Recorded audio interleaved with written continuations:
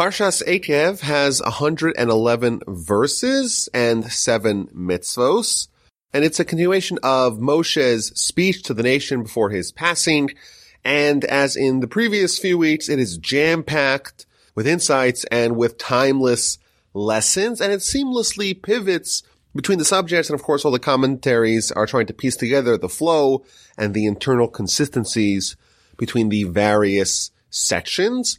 And like in previous weeks, we've had Moshe looking back and admonishing and rebuking the people for their misdeeds of yesteryear. And in addition, it's also going to be looking forward, Moshe giving them guidance for their pending conquest of the land of Canaan, the land of Israel. And as a general rule, as we progress through Devarim, through Deuteronomy, it's less backward-looking rebuke and more forward-looking guidance. And it begins with a wonderful promise. This shall be the reward for you when you hearken to these ordinances, you observe and perform them. Hashem your God will safeguard for you the covenant and the kindness that he swore to your forefathers. He will love you, bless you, multiply you. He'll bless the fruit of your womb, the fruit of your land, your grain, your wine, your oil, your offspring, your cattle, your flock, your sheep, your goats. You'll be entirely blessed. There won't be any infertility. All the illnesses, all the maladies will be removed from you, will be placed upon your enemies. You'll destroy the people that are looking to do you harm, and you will conquer the land easily. So this is an amazing promise. If you guard, if you obey, if you adhere to the mitzvos, then the Almighty will keep his promises to you. He'll love you, he'll bless you, give you prosperity, security, fertility, health, all the good things. You'll vanquish your enemies. And this is, of course, an amazing divine promise. However, it's predicated upon you observing the mitzvos. Now, Rashi asks the question, which mitzvos garner this wonderful blessing? And he tells us something maybe a bit surprising. He says that this is not the big, difficult, challenging mitzvos. Rather, to the contrary, these are the easy mitzvos that people trample over with their heels. The verse, and the parsha, in fact, has the word Eikev. Eikev means on the heels of, and it's hinting to the fact that if you do the mitzvos that people tend to not regard as so important, tend to disregard, tend to trample over them, they're not so important. If you do those mitzvos, then you're going to kickstart all this amazing blessings that the Torah promises us. And the obvious question is, why would these amazing promises be contingent on the people obeying the more minor mitzvos, the mitzvos that people tend to neglect? Aren't those mitzvos minor for a reason? Doesn't it make more sense for Moshe and the Torah to tell us that when we do the major mitzvahs, the big mitzvahs, the mitzvahs that are so hard, so unconquerable ostensibly, if we do those mitzvahs, then we'll have the tremendous blessing? Why is it the easy mitzvahs that create this promise of all these amazing things to us and to our nation? So maybe we could suggest a few answers. First of all, the idea of a hierarchy to mitzvahs, the idea that some mitzvahs are more important and some mitzvahs are less important, the ones that we tend to trample upon with our heels. Where does that hierarchy come from? That's from us. That's not from God. God doesn't assign mitzvahs a hierarchy. We are the ones that view certain mitzvahs as more important and others as less important, maybe ones that we don't value as much, we tend to trample upon it. But the Torah, it doesn't assign a hierarchy. In fact, we're encouraged to not make a ranking, a totem pole of mitzvahs, what's more important, what's less important. We're encouraged to do all, even the easy mitzvahs as well, and as committedly as we do the more difficult mitzvahs. So the whole concept of mitzvahs being more important, less important, is a human creation. It's not from God. And as a result, it turns out that when we observe the minor mitzvos, the things that we tend to not view them as so important, the reason why we're doing it is because the Almighty told us to do it. If not for the Almighty telling us to do it, we would say this is not so important. This is something which is a little bit more minor. This is something you could trample upon with your heels. But the major mitzvos, maybe those are the things that we would do even if we weren't commanded to do so. Even societies that don't have Torah believe in major mitzvos that of course are part of the Torah as well. Hence, it's precisely the minor mitzvos that foster a bond between man and God, because the only reason why someone would do the quote-unquote minor mitzvah, the mitzvah that the human tends to disregard, is precisely because the Almighty instructed that. And therefore, God will respond reciprocally by showing man love in return when man does the minor mitzvah. And as a general rule, we are trained to strive to perform mitzvos, not because of the fact that we would do it anyhow, but specifically because God instructed us to do that. And by doing the mitzvah with that intention, with that motivation, that actually creates a bond between us and the Almighty. My grandfather, blessed memory, he offered a second approach to understand why the minor mitzvos, why they engender this tremendous promise of blessing and prosperity and health and security. And he said that when someone does a major mitzvah, something that was very difficult, they had to overcome, they had to develop the wherewithal and the tenacity and the internal fortitude to do the mitzvah. It was a difficult mitzvah. It was so hard. But after they're done, they feel fantastic about themselves. And they look at everyone else with disdain. And they become haughty. And there's, so to speak, a backlash. You trying to do something good, and you do something good, but now you feel like you're holier than thou, you're better than other people. Now you lost your humility. And thus, what happens is you're going to exchange the good character for the mitzvah, and maybe you'll even lose more than you gain. But when someone does a minor mitzvah, there is a smaller chance, a lesser chance that it'll have that backlash, and that it'll cause haughtiness, and therefore the net result of the more minor mitzvah is greater than even a more difficult mitzvah that is reduced, its power is reduced by the haughtiness that it brings along with it. So those are some ideas here on this introduction and this promise. Now the Baal HaTurim points out that the word eikev, which means again on the heels of, it is related to the word keva. It's the same letters as the word kev, which means consistency. And he suggests an idea that when someone makes their Torah and they're studying the observance of mitzvahs consistent, that's what breeds real change. And if someone is not flaky, if someone is consistent, they'll actually change, and therefore they'll become meritorious and deserving of God's divine reward. Alternatively, he suggests that the word eikev, the word heel, represents humility. It's the last part of the body to move, and consequently, when someone's humble, then they become deserving of God's goodness. And then we see, okay, so we do the mitzvos, and what's going to be? So we're told in verse 16, you'll devour all the people that Hashem, your God, will deliver to you. Your eye shall not pity them, and you shall not worship their gods, for it is a snare for you. Of course, this is the central theme of the book of Deuteronomy. Moshe is warning the people to not fall into the trap of idolatry. You're about to go into a very bad neighborhood. The Canaanite nations are all idolaters, and therefore make sure you devour them, you destroy them. Don't show pity to them. Destroy them, destroy the idolaters, and destroy their gods. It is a snare, it's a trap, and don't get caught in the trap. Now, it's a little bit difficult for us to stomach the idea of not showing pity. And the Ramban here has a powerful line. He tells us that with mercy, with pityness, a judge destroys judgment. We have a tendency to show mercy. In fact, the Talmud teaches that the hallmark of our nation is that we're a nation of merciful people. We're not cruel. But with respect to judgment, you have to sometimes put aside the mercy, put aside the pity, because otherwise it could destroy the concept of judgment. And then Moshe continues, perhaps you will say in your heart, these nations are more numerous than I. How will I be able to drive them out? And Moshe assures them, do not fear them. Remember what God did to Pharaoh and to the Egyptians. And just as God destroyed Pharaoh and the Egyptians, so too he will vanquish your current enemies. He's going to send a swarm of hornets to blind them, to attack them in their hiding places. And actually, in the end, in the book of Joshua, talks about these hornets.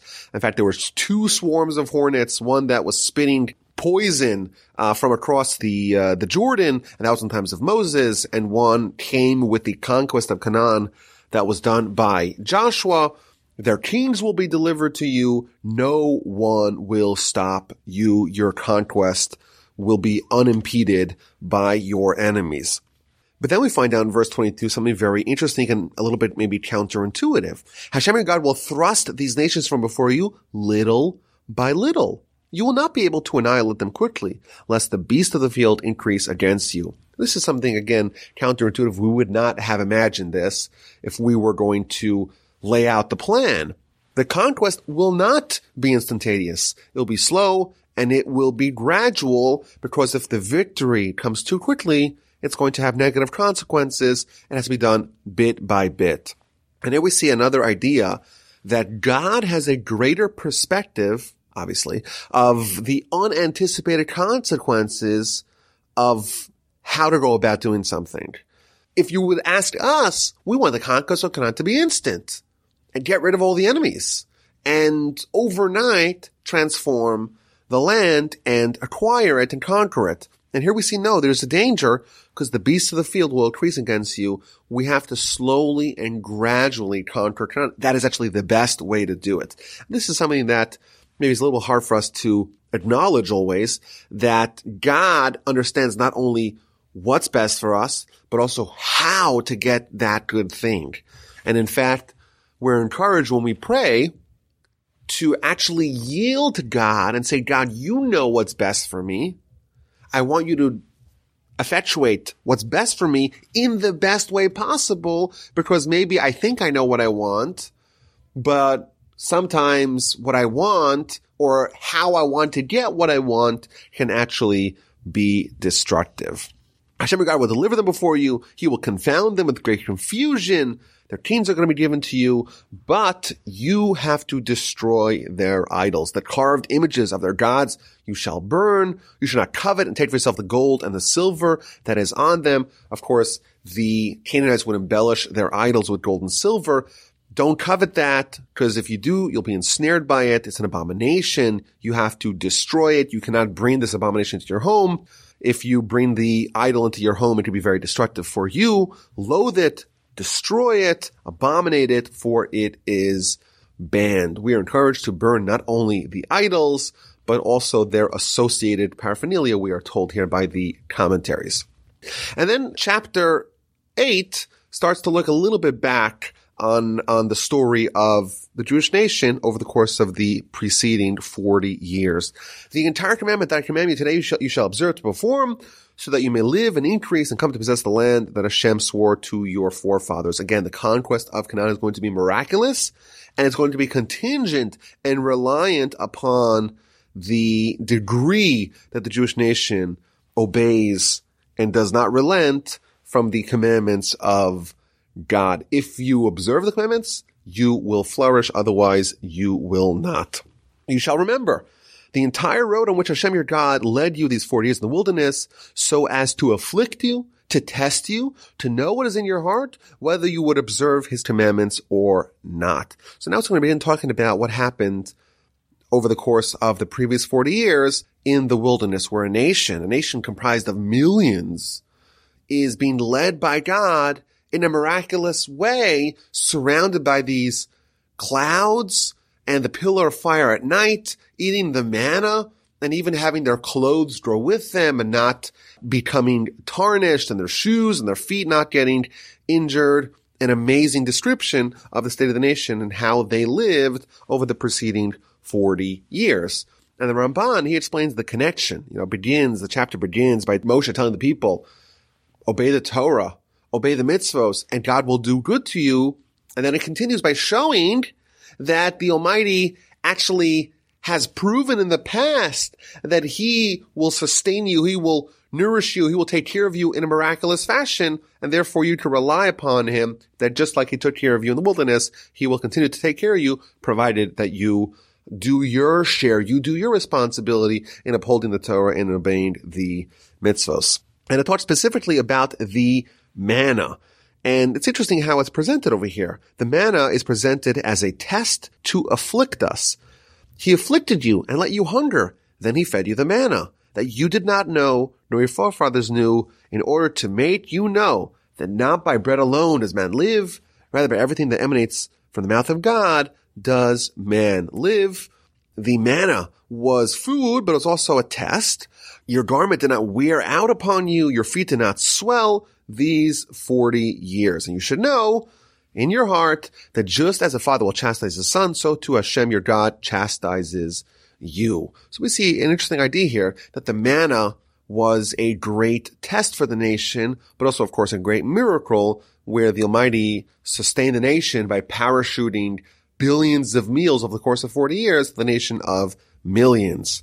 And the idea here is that God could have, of course, navigated them via civilization. But instead, he chose to bring them through the wilderness. They had no solution other than to rely on God's benevolence, that he would give them the manna every day. And the Ramban adds that the reason for this is that they'll know forever that he'll take care of us if we obey his word. And he indeed delivered. The clothing grew with them, their feet did not swell. Rashi here tells us that the miraculous clouds of glory that enveloped the nation, it would be like a washing machine and a dryer and a dry cleaning. It would clean their clothing, and it would actually grow with them. A small child would have a pair of clothing, and miraculously that clothing would grow as the child grew. Now there's another line here in verse 3 where Torah, the word of God, is compared to bread. And this is one of the big ideas of Jewish philosophy, the idea of our soul. The idea that a human is more than just a body, it's a body that is fused with a heavenly soul. And we spoke about this in the past, but the idea that from the perspective of your body, you're like an animal, from the perspective of your soul, you're like an angel, and those two are fused together, and that creates the conflict of life that is humanity. And of course, Torah is there to help us veer towards our soul to become more angelic and less animalistic, because if we ignore Torah, the opposite will happen. And here we see that Torah is like bread. What that means is that just as the body is a living, breathing organism that needs sustenance or else it will cease to exist, the soul is the exact same thing in the spiritual realm. It too is a living, breathing organism, and it too needs sustenance. The difference is that the sustenance of the soul is spiritual, i.e. Torah. Torah is like the bread for the soul.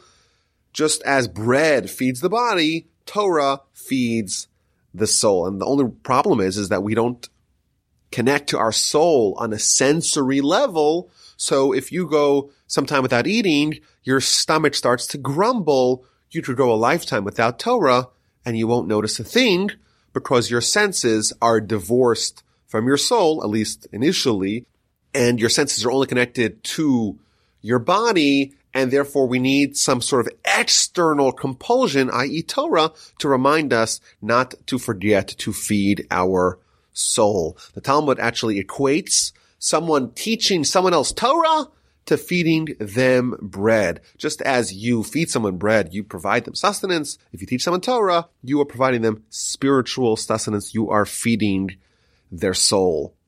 And the verse here compares the challenges of the manna, the challenges of the preceding 40 years to the challenges that a parent gives a child. You should know in your heart, verse 5, that just as a father will chastise his son, so Hashem your God chastises you.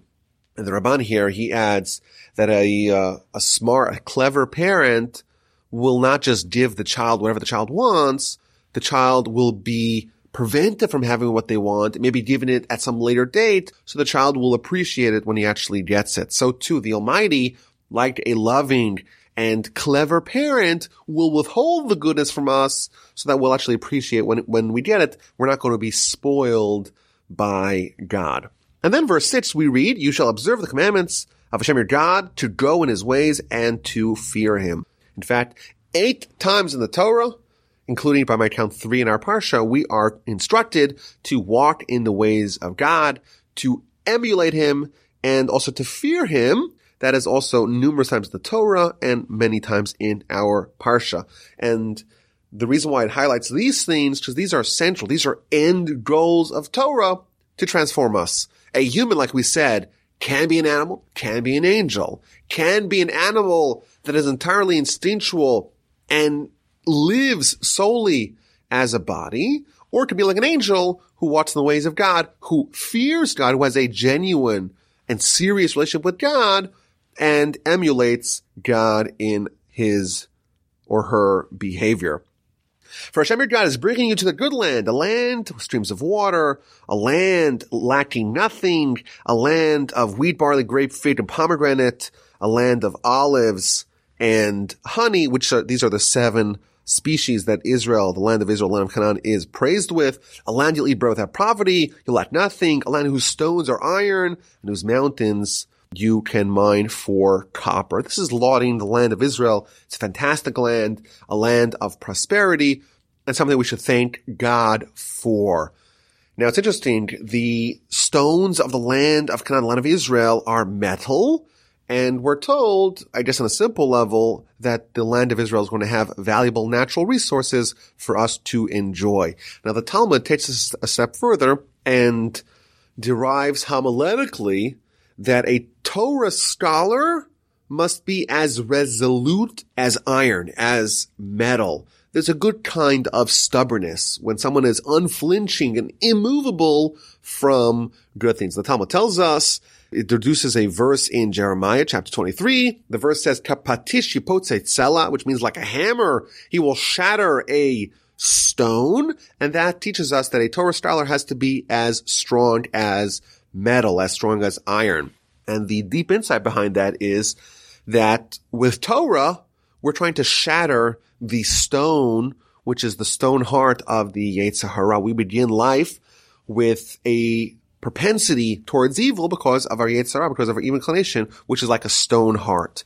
And we're supposed to get rid of that, supposed to shatter that via Torah. And the Talmud continues by telling us that alternative verse for the idea that Torah scholar has to be like a metal implement is derived from our verse, chapter 8 of Deuteronomy, verse 9, a land whose stones are metal, and it derives not stones, but builders. Interesting idea that we are encouraged to become a little bit of the good kind of stubbornness.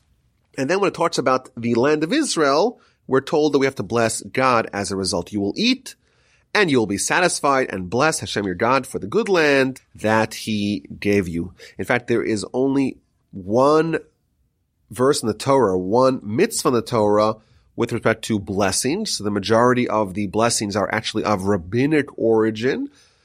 And this is a central, of course, part of Jewish life, the idea of blessings. And blessings really surround our day. The prayers are composed of blessings. You go to the bathroom, you make a blessing.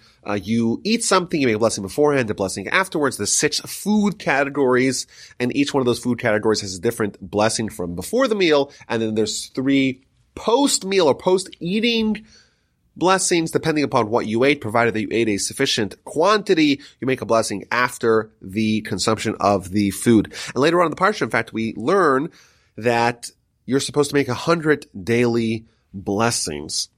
And the idea of blessings are really so central to Jewish life, but it's a really unusual idea, the idea that we are blessing God. It seems a little bit theologically problematic. So the commentaries here tell us that blessings really are not for us to bless God. God doesn't need our blessing, but they're for us. And when someone makes a blessing, it's a way of them not living mindlessly, not living without contemplation. When someone lives life without contemplation, without noticing, without awareness of what they're doing, without appreciating all the good thing that they're able to enjoy, that's a life of entitlement. That's a life of selfishness. That's a life where someone does not have a relationship with other people, and of course not a relationship with God. And when we bless, every time you make a blessing, it's an opportunity for you to notice and to stop taking life for granted, to notice the food that you're eating, to thank God, to notice the amazing miracle of digestion, the amazing miracle of the filtration that our body does to take out all the harm and all the poison, so to speak, in our food and to remove the waste. It's an amazing thing. And it's an opportunity for us to contemplate and to ruminate upon the delight of digestion and to again connect to God. My grandfather, blessed memory, used to say that if someone is interested in advancing spiritually, the very first step on the spiritual ladder is to begin to notice the goodness that we have in our life, to stop living life as if everything is taken for granted, and that is done via blessings. And it makes sense. You'll have 100 blessings a day, and hopefully you'll actually take the lesson home. You'll actually absorb the message of the blessing and begin to live your life accordingly. There is a wonderful essay here by Rabbeinu Bachai about blessings, and he tells us that this verse serves as a portal to understand the concept of blessings in general. And he says, I'm going to give you two explanations. One of them is a simple explanation, and one is a Kabbalistic explanation. If you want to see the Kabbalistic explanation, you can look inside. But the simple explanation, so he begins by telling us that blessings are not for God, but for us. And then he explains, because if someone makes a blessing on what they enjoy, they're testifying to God's oversight, that God created the food and the sustenance for us so that we should enjoy. And then he has a powerful line. And in the merit of the blessing, the grain and the fruits will be blessed and will be increased. And this is a powerful idea, that God's prosperity that he gives to us is elastic. It is malleable. We could change it. If we bless, if we acknowledge God's goodness, then he will change the amount of goodness that he gives and give us more goodness. Whereas if we withhold from acknowledging God's goodness, he will curtail the amount of goodness that he gives, give us less of it. And then he adds another deep point, and this is all, by the way, in the simple explanation, not the Kabbalistic explanation. He adds that if someone enjoys, if someone eats without blessing, then they're stealing from God, which is the Talmud, and they're stealing from humanity. They're stealing from the Jewish people. Why? Because when we acknowledge God, we thank God for what he does, then we're deepening the connection that humanity has with God, and we're ensuring that God himself will oversee what happens to our nation. Whereas if we ignore the blessing, then we're encouraging God to disregard our nation and to, so to speak, hand off the oversight of our people to other cosmic forces. This is an idea that we've seen in the past, that God, of course, is the source of all goodness, but it can be delivered to us via a filter, which is like an angel or some sort of cosmic being, some sort of galaxy, in the words of the ancient Jewish literature. The idea that God directly is not giving it to us, but he's giving it to us via some sort of intermediary. And of course, we want to have a relationship with God directly. That is the calling card of our nation. It's the clarion call of our people. And therefore, by doing blessings, we're encouraging that God himself is the deliverer of goodness to us, to our people, to our nation. And if we disregard the blessings, then we are encouraging him, so to speak, to outsource the giving or the transmission of the goodness to other forces.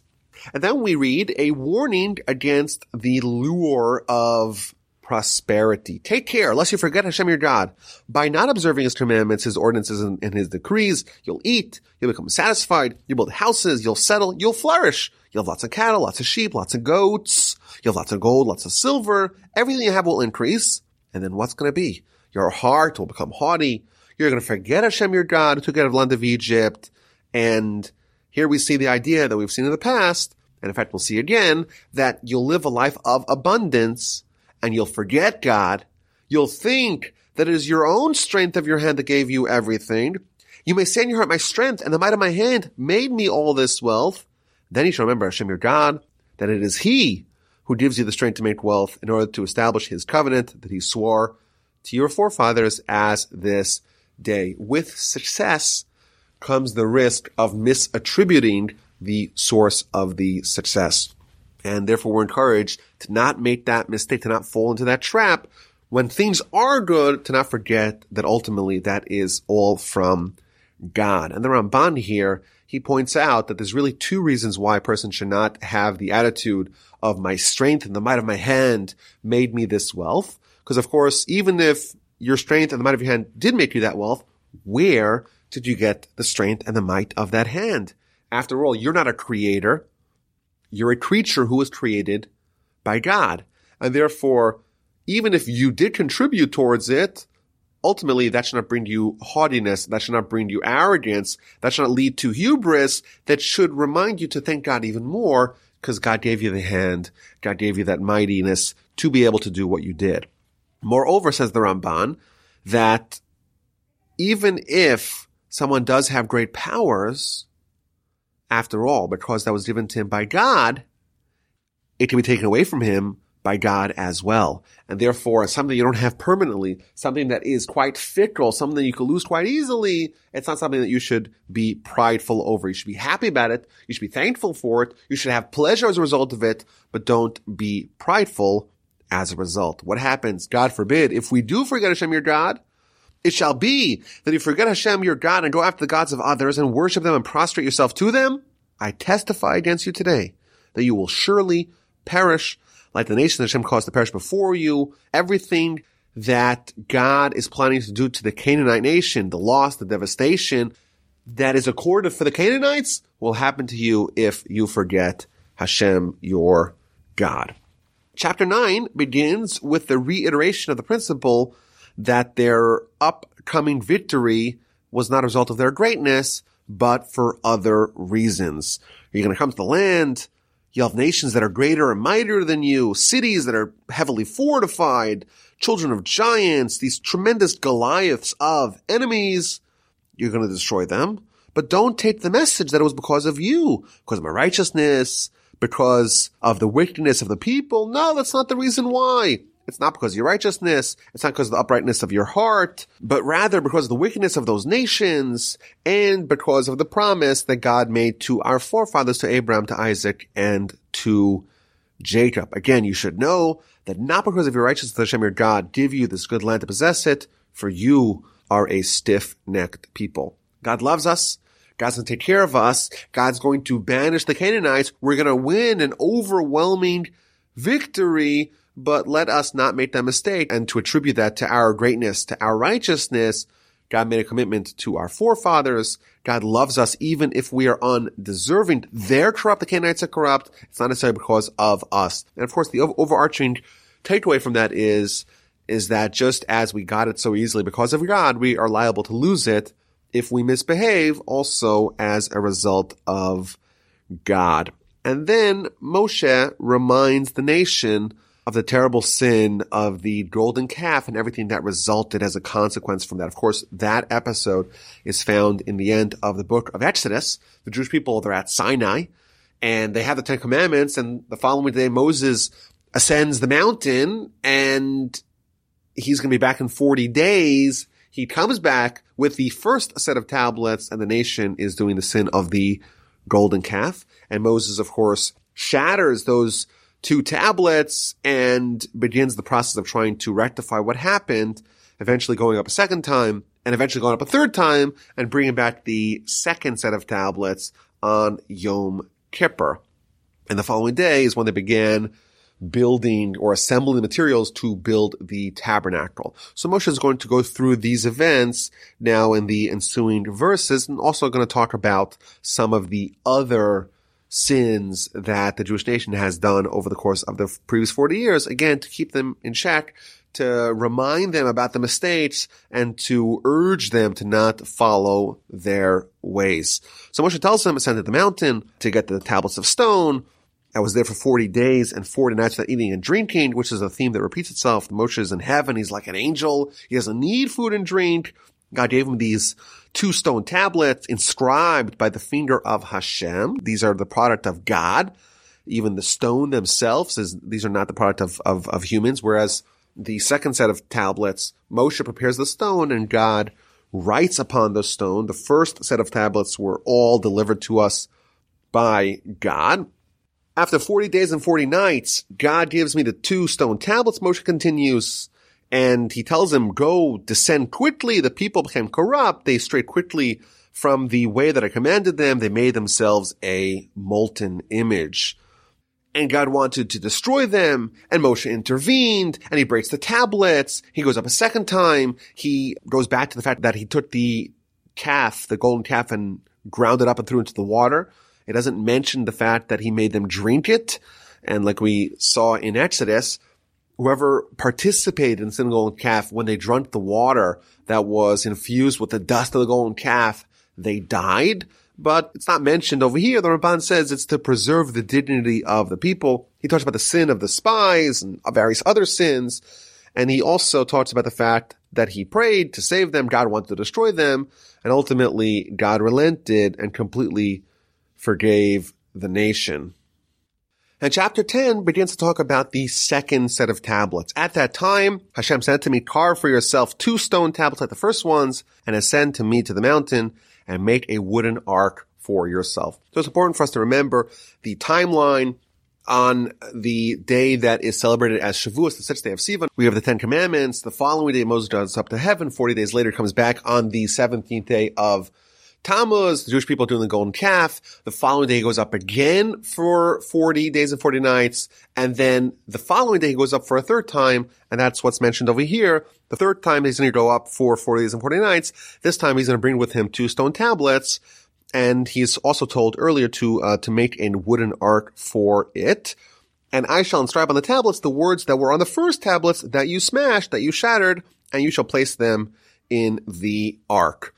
So now we know that in the tabernacle, there was the other ark, the ark that was built by Bezalel, the ark of the tabernacle.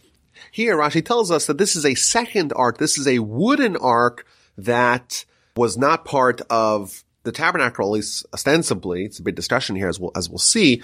But this is before the building of the tabernacle, because the building of the tabernacle only happened after Yom Kippur, and this is 40 days prior when Moses is ascending to heaven to get the second set of tablets. And Rashi, in fact, tells us that this ark is not the same ark that Bezalel made.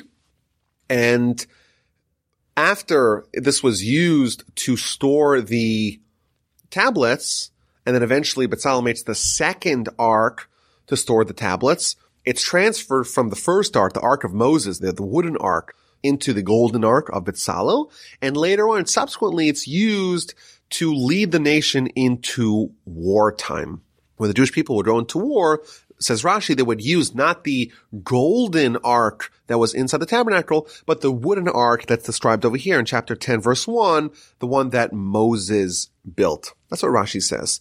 Now, the Ramban, he disagrees with that. He says 2 questions. Number 1, he says, after the tablets were transitioned from the ark of Moses to the ark of Bezalel, so the ark of Moses was empty. So it doesn't make sense that they would keep an empty ark. What would they put inside of it? It was just an empty ark. It was an empty box, in effect. In addition, where did they store it? We know that in the Holy of Holies, there was the golden ark, the one built by Bezalel, the one built and described in the end of Exodus. This wooden ark, they didn't have 2 arks inside the Holy of Holies. Where did they keep it? So the Ramban says, no, after they transferred the tablets from the Ark of Moses, from the wooden ark, to the Ark of Bezalel, the golden ark, then they buried this first ark. It did its time, and they put it away.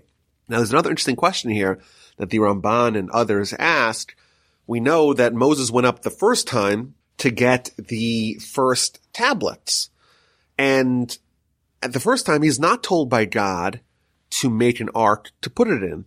But only now, when he's going up a third time to get the second set of tablets, only then does God tell him to make an ark to store it in. So why did God not tell Moses to make an ark for the first set of tablets that he was given the first time that Moses went up to the mountain, up to heaven?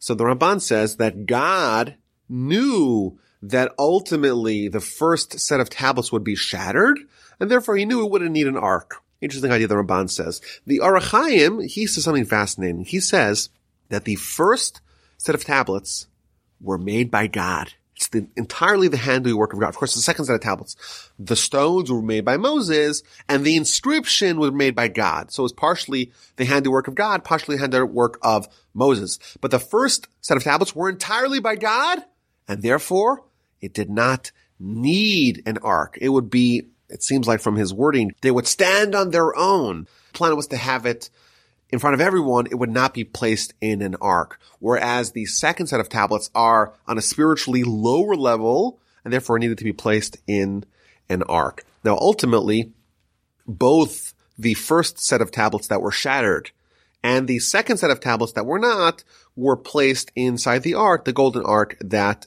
was in the tabernacle. Okay, so then Moshe continues to go through the history of the people, and he talks about the fact that he descended from the mountain. He actually brought the second set of tablets and placed them in the ark that I had made, and they remained there as the Almighty had commanded. And then it talks about the various journeys that the nation had taken. It talks about the passing of Aaron and the succession of his son Elazar. And the Rashi here tells us that it's juxtaposed to the shattering of the tablets because the death of the righteous is as injurious to the world as the destruction of the tablets. It talks about the designation of the Levites as clergymen. Of course, you have the Kohanim, that part of the Levite tribe that they're actually doing the work and the service in the tabernacle and subsequently the temple. And you have the rest of the Levites who are there to aid in oversight, in management of the tabernacle and the temple and other responsibilities. And then we read a very fascinating verse in verse 12 of chapter 10. Now, O Israel, what does Hashem your God ask of you? This is an amazing introduction of a verse. What does God actually want from us? What does the Almighty really want? And then we find the answer, only to fear Hashem your God, to go in his ways, to love him, and to serve Hashem your God with all your heart and with all your soul, to observe the commandments of Hashem and his decrees, which I command you today for your benefit. This is an amazing verse. It begins by telling us, what does God really want? What's the easy thing? What's the bottom line that God really wants from us? Then it goes on to say, fear of heaven, love of God, going in God's ways, emulating God, worshiping God with all our hearts, with all our soul, and observing all the Torah. So it seems like the question doesn't really jive with the answer.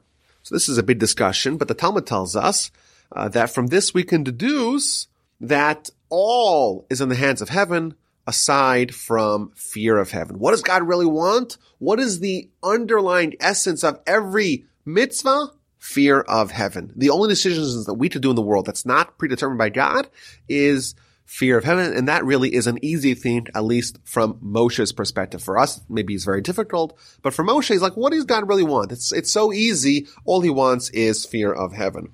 The Talmud also tells us that this verse is a hint to the fact that we're supposed to do 100 blessings every day. Now, the Ramban, he adds that we have to read verse 12 and verse 13 together, because verse 12 talks about all the things that God wants, and then verse 13 ends for your benefit. Don't think that God making all these requests, all these mitzvos from us, it's for his benefit. Rather, it really is all ultimately for our benefit. And it continues that, behold, to Hashem your God are the heavens, the highest heavens, the earth.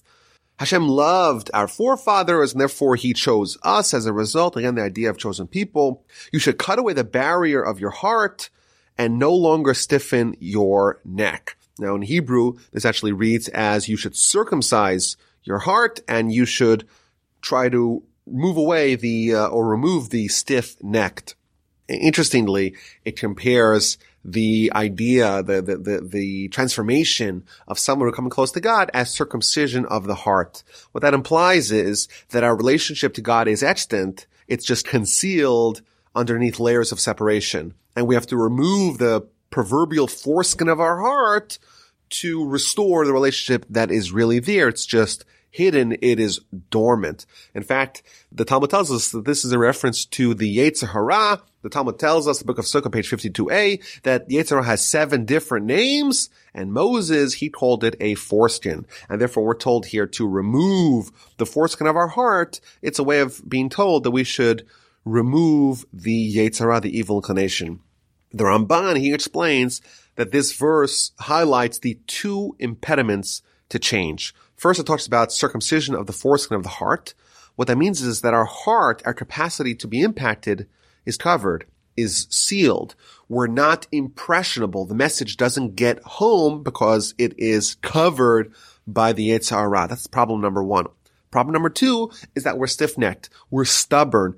We're set in our ways, and that makes change very difficult. These are the two problems. The problem number one is that we're not impressionable. The message is not absorbed. Problem two, even if the message is absorbed, we have to also not be too stubborn, not to be too set in our ways, to be able to take the message home and to utilize it to change. And then it talks about the various characteristics of God. Hashem, your God, He has all the power. He is a great, mighty, and awesome God. He doesn't show favor or accept bribes. We cannot cajole God. We cannot corrupt Him with our bribes. He carries out the judgment of orphans and widows. He loves the proselyte. He loves the convert. And therefore we too should emulate Him. We should also love the proselyte. We should also love the convert, for we were strangers in the land of Egypt. In Hebrew, this flows very nicely because the word for a convert and the word for a stranger are the same, the word ger. So we have to love the ger. We have to love the convert because we were gerim. We were converts. We were strangers in the land of Egypt. And this is an idea that we're told that we have to empathize with someone. We have to think about what they're going through and remember the time that we were going through something similar. We all know the feeling of being out of place. And just like we were like that in Egypt, we were the foreigners. We were the outsiders. We maybe felt a little bit not so comfortable, not so at home. That's what the convert is going through. And therefore we have to empathize with that, and we have to love him extra. Even though they're included in the mitzvah of loving your fellow, we're told in addition to love especially the convert. Then we read another fascinating verse. Hashem your God shall you fear, He you shall serve, to Him you shall cleave, in His name you shall swear. The Talmud in the book of Psachim tells us that from this we derive the idea of reverence for the Torah scholar. The Talmud tells us that the word et, which is a word that doesn't have an English parallel, but it's a word that describes in addition. And when it says over here, et Hashem you should fear Hashem your God, but it's something in addition to God.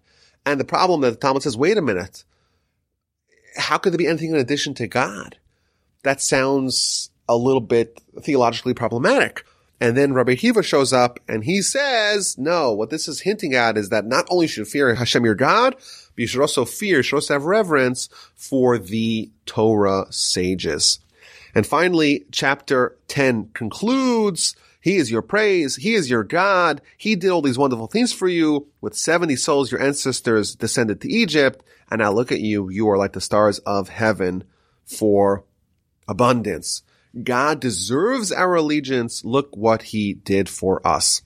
Chapter 11 begins with the mitzvah to love Hashem your God, to safeguard His charge, His decrees, His ordinances, and His commandments all the days. This is, of course, a theme that is going to be repeated again and again and again throughout the book of Deuteronomy. And then it repeats the principle that we ourselves saw the miracles. We saw the vanquishing of Egypt and her chariots. We saw what happened to the conspirators of Korach when the land swallowed them up. The Ramban asks why there's no mention of Korach himself. After all, he was the ringleader. He was the one who began the insurrection against Moses. And why does it not mention that he was consumed by the fire, or his people were consumed by the fire? Why does it only mention the fact that they were swallowed up by the magical, miraculous sinkhole that swallowed up Korach's co-conspirators? And the Ramban says a very powerful idea. He says the fact that Korach and his people were punished because they tried to encroach upon the worship, the service of Aaron and his children, that's not a wilderness-specific miraculous punishment. He talks about King Uzziyahu. We read about in the book of Chronicles, he offered incense even though he wasn't a Kohen, and he became a leper for the rest of his life. The idea of someone encroaching upon the role of the Kohen and being punished in a miraculous way is not something which is specific to the wilderness, and therefore Korach and what happened to Korach and his people, or part of his people, that's not mentioned over here. Obey the commandments that I command you today. Be strong, and as a result, you will come to inherit the land. The land is wonderful. It's way better than Egypt. Even the city of Hebron, Rashi tells us, which is the worst part of the land of Israel, and therefore it's designated as a burial place, it's still better than the best part of the land of Egypt. But the land which you cross over to possess is a land of mountains and valleys. From the rain of heaven it will drink water, a land that Hashem your God seeks out. The eyes of Hashem your God are always upon it from the beginning of the year to years. And Rashi tells us that this is a reference to the judgment that happens every year on Rosh Hashanah. In addition, Rashi tells us that this is the land through which the spiritual oversight and care for the whole world comes forth through. Of course, the Almighty takes care of the world, but the reason why he takes care of the whole world is because first he takes care of the land of Israel, and once he is dealing with terra firma, once he's dealing with the world, he already says, okay, I'm dealing with the land of Israel, and therefore as a result, I'll deal with the rest of the world. Verse 13 of chapter 11 is the beginning of the second paragraph of the Shema. We already had the third paragraph of the Shema, chapter 15 of the book of Numbers. Previously in Deuteronomy, we had the first paragraph of the Shema, and now we're going to go to the middle paragraph of the Shema, the second paragraph of the Shema. It will be that if you hearken to my commandments that I command you today, to love Hashem your God, to serve him with all your heart, with all your soul, then I'll provide rain for your land in its proper time, the early and the late rain, so you may gather in your grain, your wine, and your oil. Again, this is an amazing land, but of course it's a land that needs water, and will you have water? It depends. If you listen to God, you listen to the commandments, you love him, you worship him, you serve him, then you can have the land in its proper time. And it's going to be convenient. Rashi tells us that it's going to rain in a time where it's not inconvenient. It'll be at nights. It'll rain on Friday nights where everyone's home. You're going to gather in your grain. Things will be fantastic. There'll be grass in your field for your cattle. You'll eat. You'll become satisfied. However, beware for yourself, lest your heart be seduced, and you turn astray and serve the gods of others. You prostrate yourselves to them. Then the wrath of Hashem will blaze against you. He will restrain the heaven. There won't be any rain. The ground won't produce its produce. You'll be swiftly banished from the goodly land that Hashem gives to you. So this is another amazing prediction here and promise. If we obey the Torah, we'll have prosperity and goodness. Otherwise, we will be banished from the land and we will not have the prosperity. We won't have the rain. Things will be terrible. Again, we see the idea that satiation will lead to rebellion. If we eat and we're prosperous and we're satisfied, maybe we'll be seduced and we'll turn astray and we'll serve the gods of others. The land won't produce, will be swiftly perished from the land. And Rashi asked an interesting question. Why is this different than the generation of the flood? The generation of the flood, they too descended into the depths of idolatry, but they were given a reprieve of 120 years before the punishment happened. Here we're told that the land won't produce and will be swiftly perished from the land. Why is it swiftly? Why are we given the same 120-year reprieve? And the answer is because the nation of the flood, they did not have Torah to guide them. And therefore, the Almighty was more merciful with them, was more, so to speak, understanding with them. They maybe didn't know any better. And therefore, they had 120 years to rectify their ways. Whereas the Jewish people, we have Torah. We have all this guidance to make sure that we don't go astray. And consequently, we have a much shorter leash. If we descend to idolatry, we will be swiftly banished from the land. And these messages are so important that we should place them upon our hearts and upon our soul, bind them as a sign upon our arms, let them be an ornament between our eyes. Again, this is the idea of tefillin. Teach them to our children, to discuss them when we sit in our home, when we walk on the way, when we retire, when we arise. Inscribe them upon our doorposts. That, of course, is the mezuzah, the doorposts of our home, and upon our gates. In order to prolong your days and the days of your children upon the land that Hashem has sworn to your forefathers to give them, like the days of the heaven over the earth. There's a very interesting Ramban here in Rashi to talk about an idea that if you read this paragraph, it talks about us being banished from the land. And then it talks about studying Torah, place the words of mine upon your heart.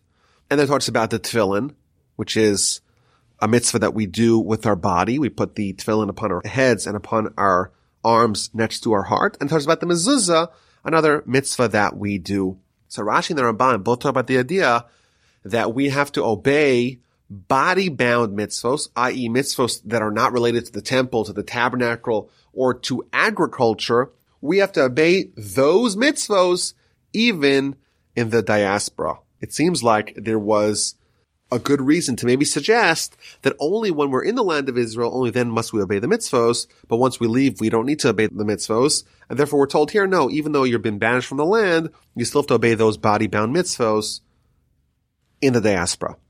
But Rashi and the Ramban add a very powerful idea. Why must we obey the Torah? Why must we obey the mitzvos outside of the land of Israel? So you would think because, well, we should obey the Torah wherever we are. Rashi says, no. It's more than that. So that way when we come back to Israel, the mitzvos shouldn't be foreign to us. We shouldn't need a refresher course once we return to the land of Israel. And this is a very powerful idea. That really, the Torah is supposed to be for us as guidance when we're in the land of Israel. That's the normal, natural setting of the Jewish people. And yes, we obey the Torah outside of Israel. And yes, that's obligatory, but that's not an ideal situation. We should try to hustle and get back to the land of Israel if it is possible. And we may argue, and of course I'm speaking to myself here, that it's going to be an indictment on our nation, the fact that we had the opportunity to go back to the land of Israel and maybe we delayed. In modern times, it's actually quite easy for us to be there, and yet we're quite comfortable in the diaspora. There's another interesting Ramban over here where he compares the first paragraph of the Shema with the second paragraph of the Shema that we read over here in this week's Parsha. Both of them talk about studying Torah and teaching Torah to our children, but in the first paragraph it says you should teach them to your children and speak in words of Torah. And in the second paragraph of the Shema it says you should teach them to your children so that they should speak in the words of Torah. And what it tells us is that the beginning of parenting is for us to teach our children. But ultimately the goal is not that the children should always be reliant upon us for their religious and spiritual life, but that they themselves, even after the parent is gone, they themselves will still speak words of Torah. They themselves will still do the mitzvos even after we are not there with them. My grandfather used to say that parenting is like taking a lit candle and lighting an unlit candle. Even after you withdraw the first candle, the second candle is still lit on its own merit. The goal of parenting, the goal of guidance is not just that the children should learn, should grow, should understand, should obey, should observe, should adhere. It's that they should develop their own connection with God, so that way their connection with God will continue even after the parenting, the pedagogy is withdrawn. There's another interesting idea that Rashi here tells us in verse 21, where it talks about the fact that if we do the Torah, God will prolong our days in the land, i.e. back in the land of Israel that Hashem has sworn to your forefathers to give them. God promised to give the land of Israel to our forefathers. And Rashi tells us here, quoting from the Talmud in the book of Sanhedrin, that this is another hint in the written Torah to the idea of resurrection, that even Abraham and Isaac and Jacob, they're still going to come back and they're still going to flourish in the land of Israel.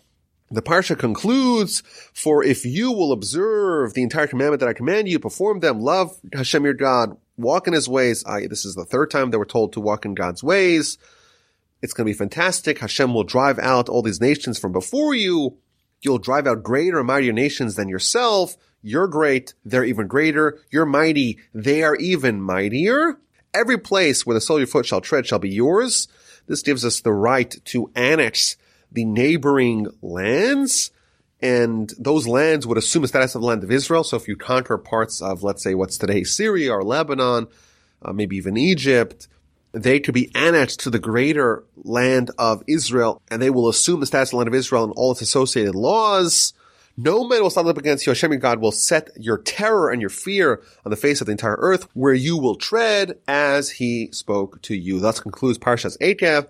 Thank you all for listening. The website is torchweb.org. The email address is rabbiwolbe@gmail.com. I look forward to speaking to you again next week.